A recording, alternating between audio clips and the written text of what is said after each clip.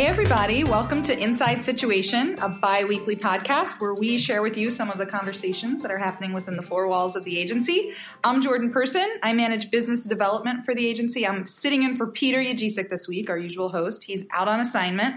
And so I get to live out my Charlie Rose dreams, having a conversation with some of my favorite coworkers. So today we are going to talk about collaboration. And for those of you who listened to the last episode of the podcast, you heard us talk about how as we get into 2016, we want to expand some of the conversations we're having to focus more widely on what it's like to work in a creative field and what are some of the unique challenges and opportunities that we're faced every day in the work that we do. So joining me for this conversation are my coworkers, Kevin McCauley, who our listeners will know or recognize, I should say, from our creative team. Hey, Kevin. Hey, Jordan. And I also have Jackie Lau, the lead of our project management team, who is here joining us for the very first time on the podcast. We're excited to have her. Welcome, Jackie. Thank you, Jordan. I'm excited y'all are here. We're excited to be here. I have to say, that was a wonderful introduction. Thank I think you. Peter better watch his back. No, what I'm really worried about is, do you think Charlie Rose is listening?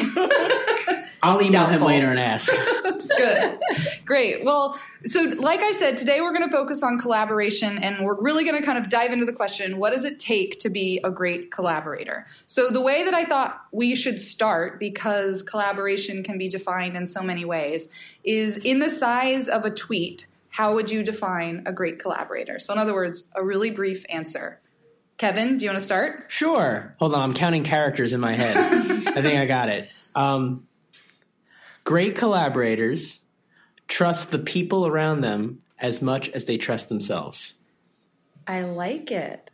That's nice. That's nice. So rooted in this idea of trust. Okay, let's pause. We're going to come back to that.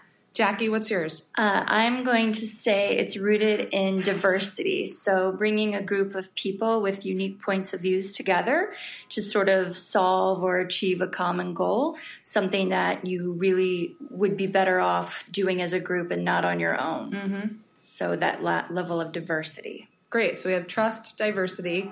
And then the way I think about it, or the way I would define it, is a great collaborator to me is someone who brings out my best work and generally makes great work feel more like great play. And just the idea of, oftentimes I feel like when you're in collaborative environments, sometimes your best work comes out of these moments where it feels like you're just having so much fun kind of thinking around all of these items, all of these things. So great. Okay, love it. So I feel like we're all on the same page when it comes to great collaborators are definitely special people. But the first question that I have for you guys is pretty straightforward. Do you think that great collaborators are born or are they made? I have a 3-year-old, so I have very strong opinions on this. I think you are born a dictator, and you learn to collaborate. Collaboration has many different meanings, but when you're born, you're very much all about yourself. And I watch how he's growing, and sometimes it's uncomfortable to watch conflict with his friends, but I let it play out versus stepping in, because I feel like there's some real skills being established at that age, and they're learning how to collaborate because they truly do not know. Right. I definitely agree with you. I feel like great collaborators are made. They're not born. It would be too depressing of a world to feel like you couldn't improve that about yourself or the people that you work with or live with even. So, but this idea of Jackie's son named Jack is the most adorable little boy. So, and you watch him, you see kind of him developing these skills. And obviously it makes sense that flexing those muscles when you're working with other people, or in Jack's case, playing with other people, it makes sense that that's an opportunity to use those muscles. But do you feel like there are solo activities that he has that, or things that you do together that you feel like that's a great way for him to practice that? Or it's a hard question, but in other words, what I'm getting at is, if the idea is true that great collaborators are made and not born, then what we have to assume is that it's a skill you can practice. So if you can practice it, what is the best way to practice it? I don't think there's like a particular thing that you can do over and over. I think it's about being around people who possess the skill and really absorbing that skill and learning how to use it and build on it. And I've been fortunate enough, I think everyone in Situation, to be exposed to some really great collaborators. And I think when you have it, you really gravitate toward it and respect it, because egos in this industry can be very difficult and that impedes good collaboration. Mm-hmm. So I think it's really all about setting the tone for him and talking to him about why it's important and mimicking those behaviors, and not as much like, okay, now we're going to go away and do this thing that's going to make you a great collaborator. Right. Because that's just not natural. It's got to be kind of organic.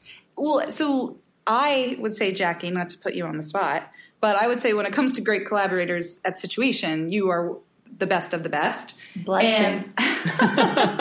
It's true, though. And so I guess what I would ask you is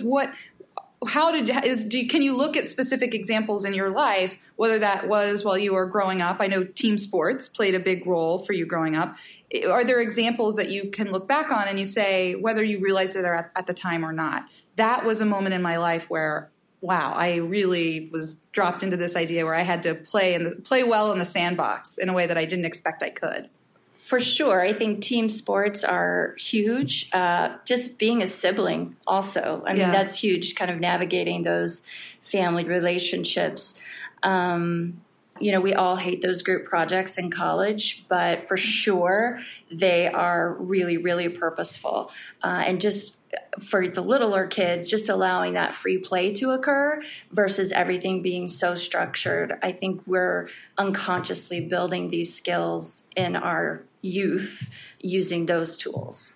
Yeah, team sports for me, definitely I look back on, and I hadn't thought about it, but I love your point about a sibling. Yeah, I have 2 siblings too, and learning to navigate those relationships, that it definitely feels like that's a way that most people who are lucky enough to have siblings learn to do that. And the other thing I'll say for me is I did a lot of babysitting growing up, and I think babysitting definitely is something that you have to learn, this idea of kind of collaboration, creative negotiation. Yeah. You definitely need the cooperation of the other individuals involved in order to get that done. So. Yeah.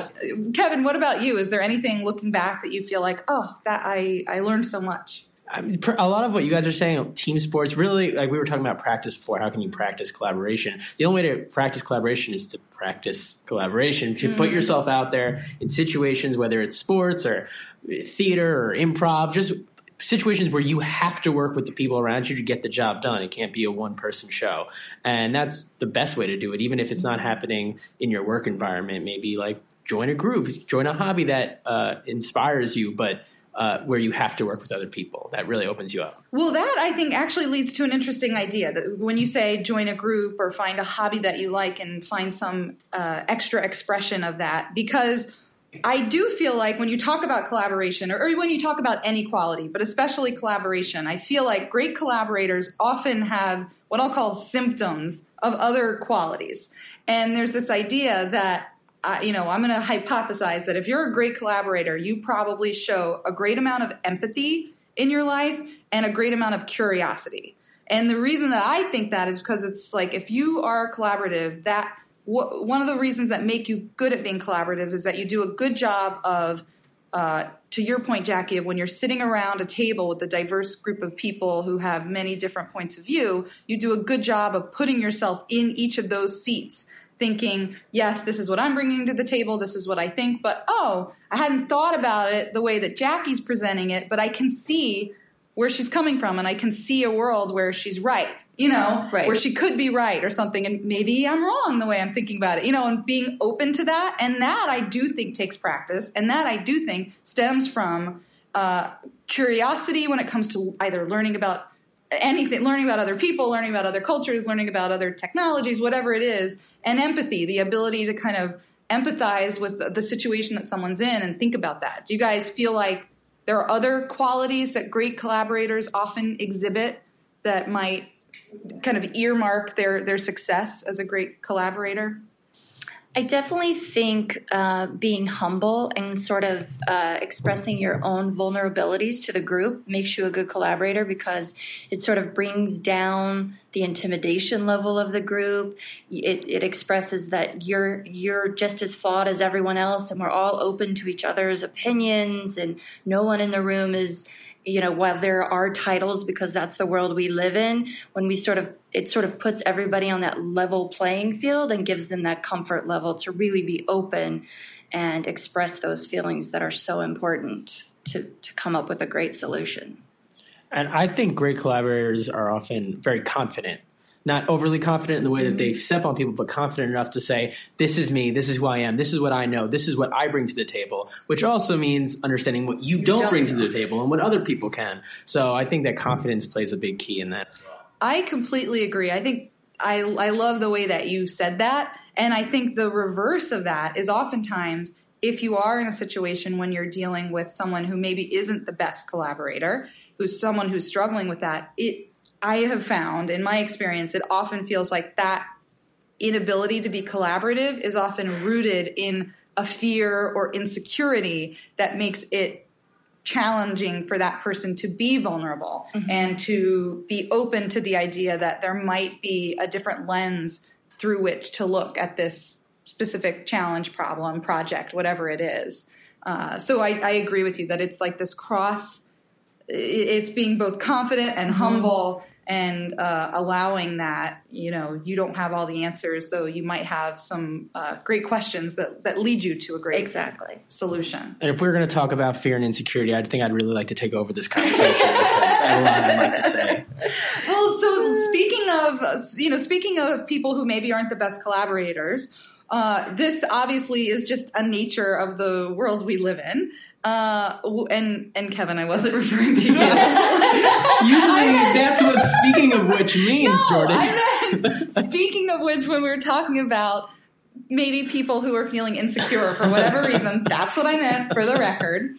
But is there... we're all in these positions, whether it is the college kind of group that you're working in, or whether it's in the office, where we're faced with the challenge of working with people who maybe aren't feeling so collaborative that day. What do you do in those situations? Do you feel like there is there's a good way to help open that person up?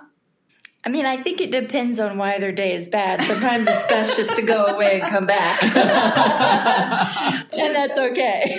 That's fair, yes. But definitely, I think what I meant when I was speaking about being humble, I think that encourages other people to open up. And so if you have someone that's really struggling, and it is typically because they're scared of being wrong or, fearful to speak up, it is really sort of, expressing those vulnerabilities and not having too many egos at the table and making them feel comfortable with opening up, because that's really, I feel like how you get people to really start to express themselves is when they don't feel intimidated, and it's just a very open conversation about solving a particular problem. And they also are very clear on A, what the goal is, and B, why we feel they're valuable and included on the particular collaboration.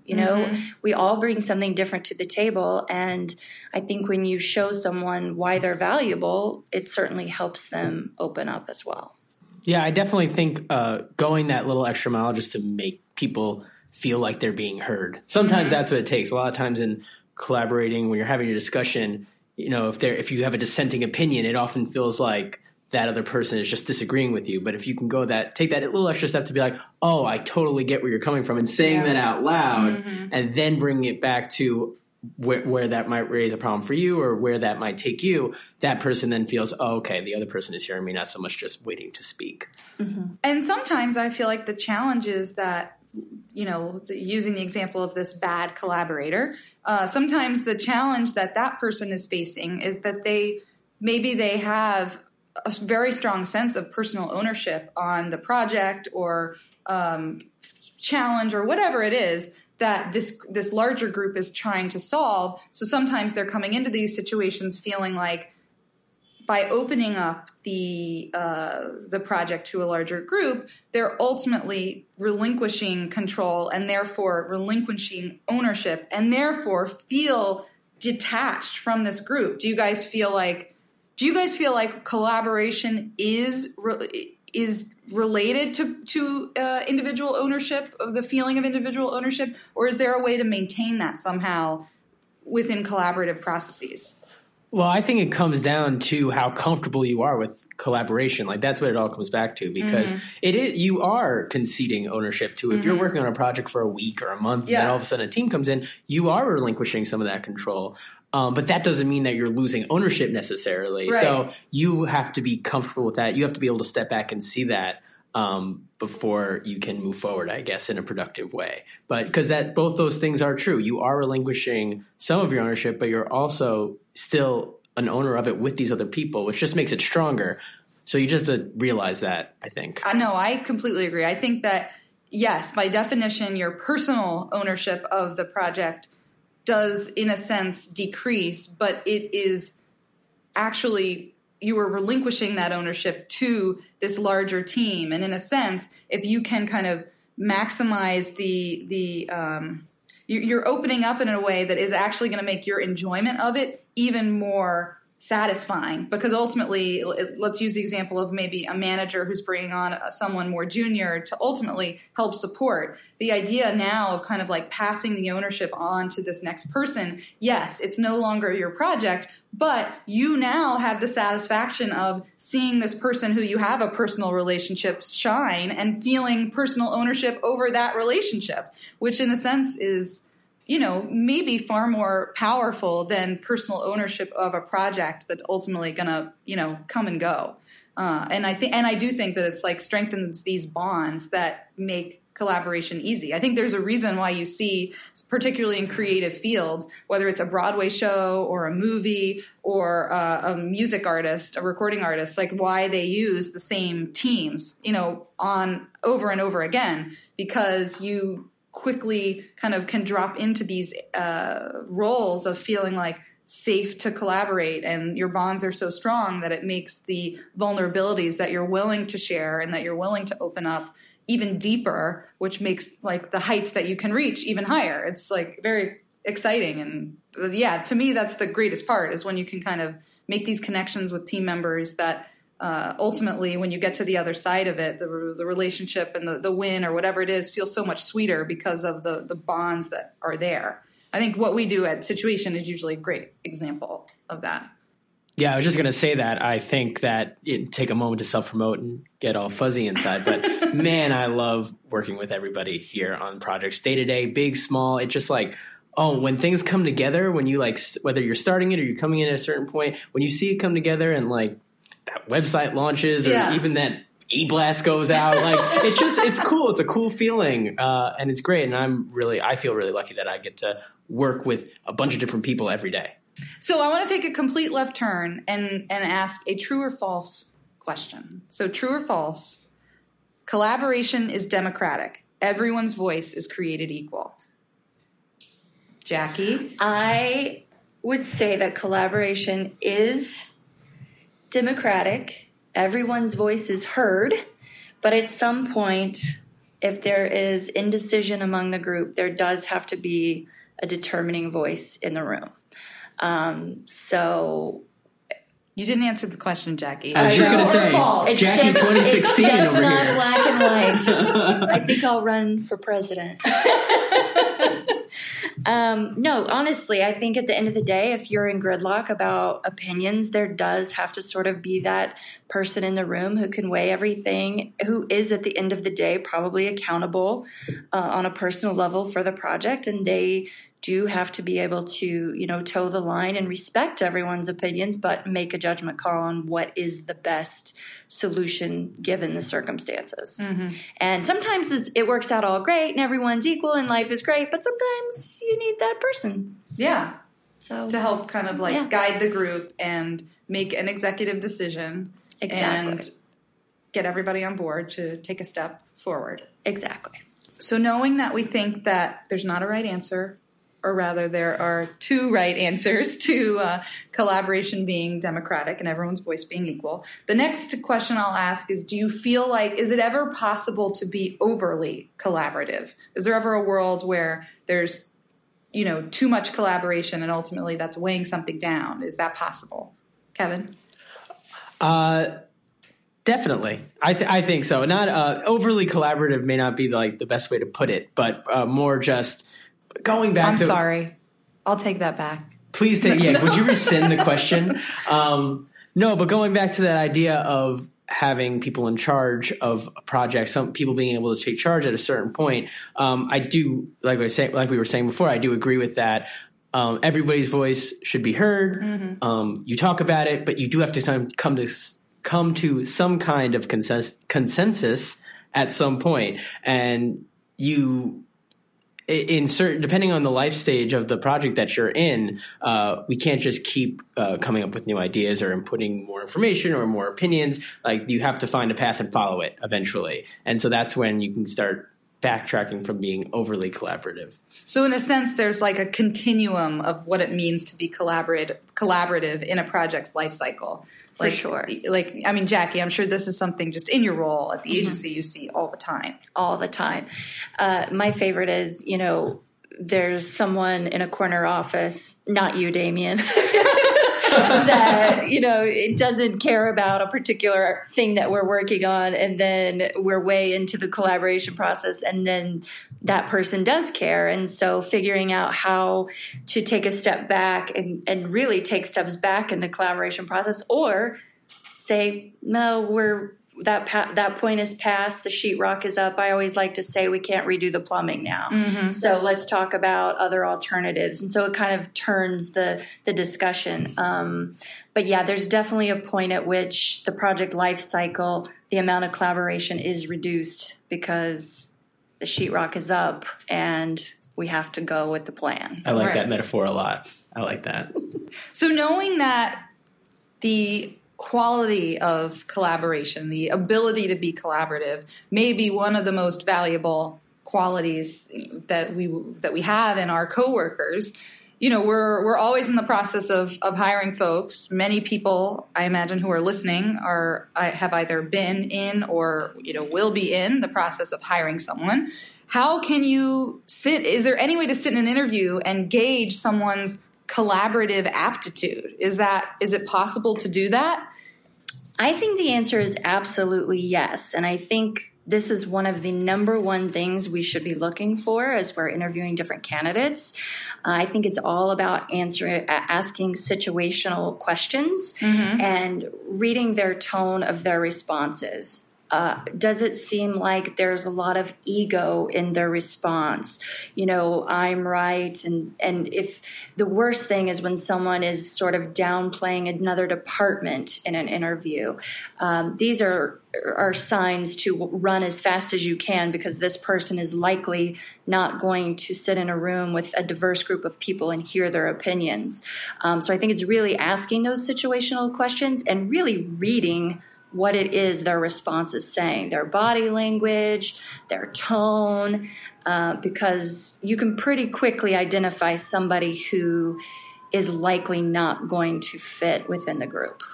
And you can be as textbook smart as you want, but if you can't collaborate, the chances are that you will not be successful in most positions. So in a choice between someone who has all the credentials, the exact experience, and kind of the talent to deliver on that, if you're faced between that person and, let's say, the person who has solid experience but not exactly what you're looking for, but it's clear this person is a great collaborator, is that a hard decision for you, or do you feel like that's a straightforward choice? Very straightforward. 100% collaborator.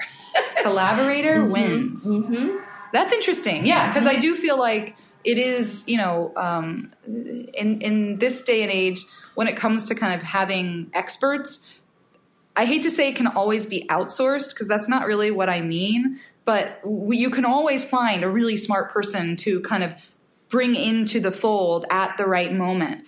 But ultimately, the longevity and the sustainability of having someone collaborative, it does seem like that's just irreplaceable. It is. And we have Google, let's be honest. So if you don't know the answer, you can always Google. Are you a humble, confident collaborator who knows how to use Google? Apply the situation today. Oh, great. Well, you guys, this has been like the best conversation. I got to be Charlie Rose. It's been awesome. We miss Peter. But I just want to say thank you so much for joining this conversation and kind of letting us introduce this idea to our listeners.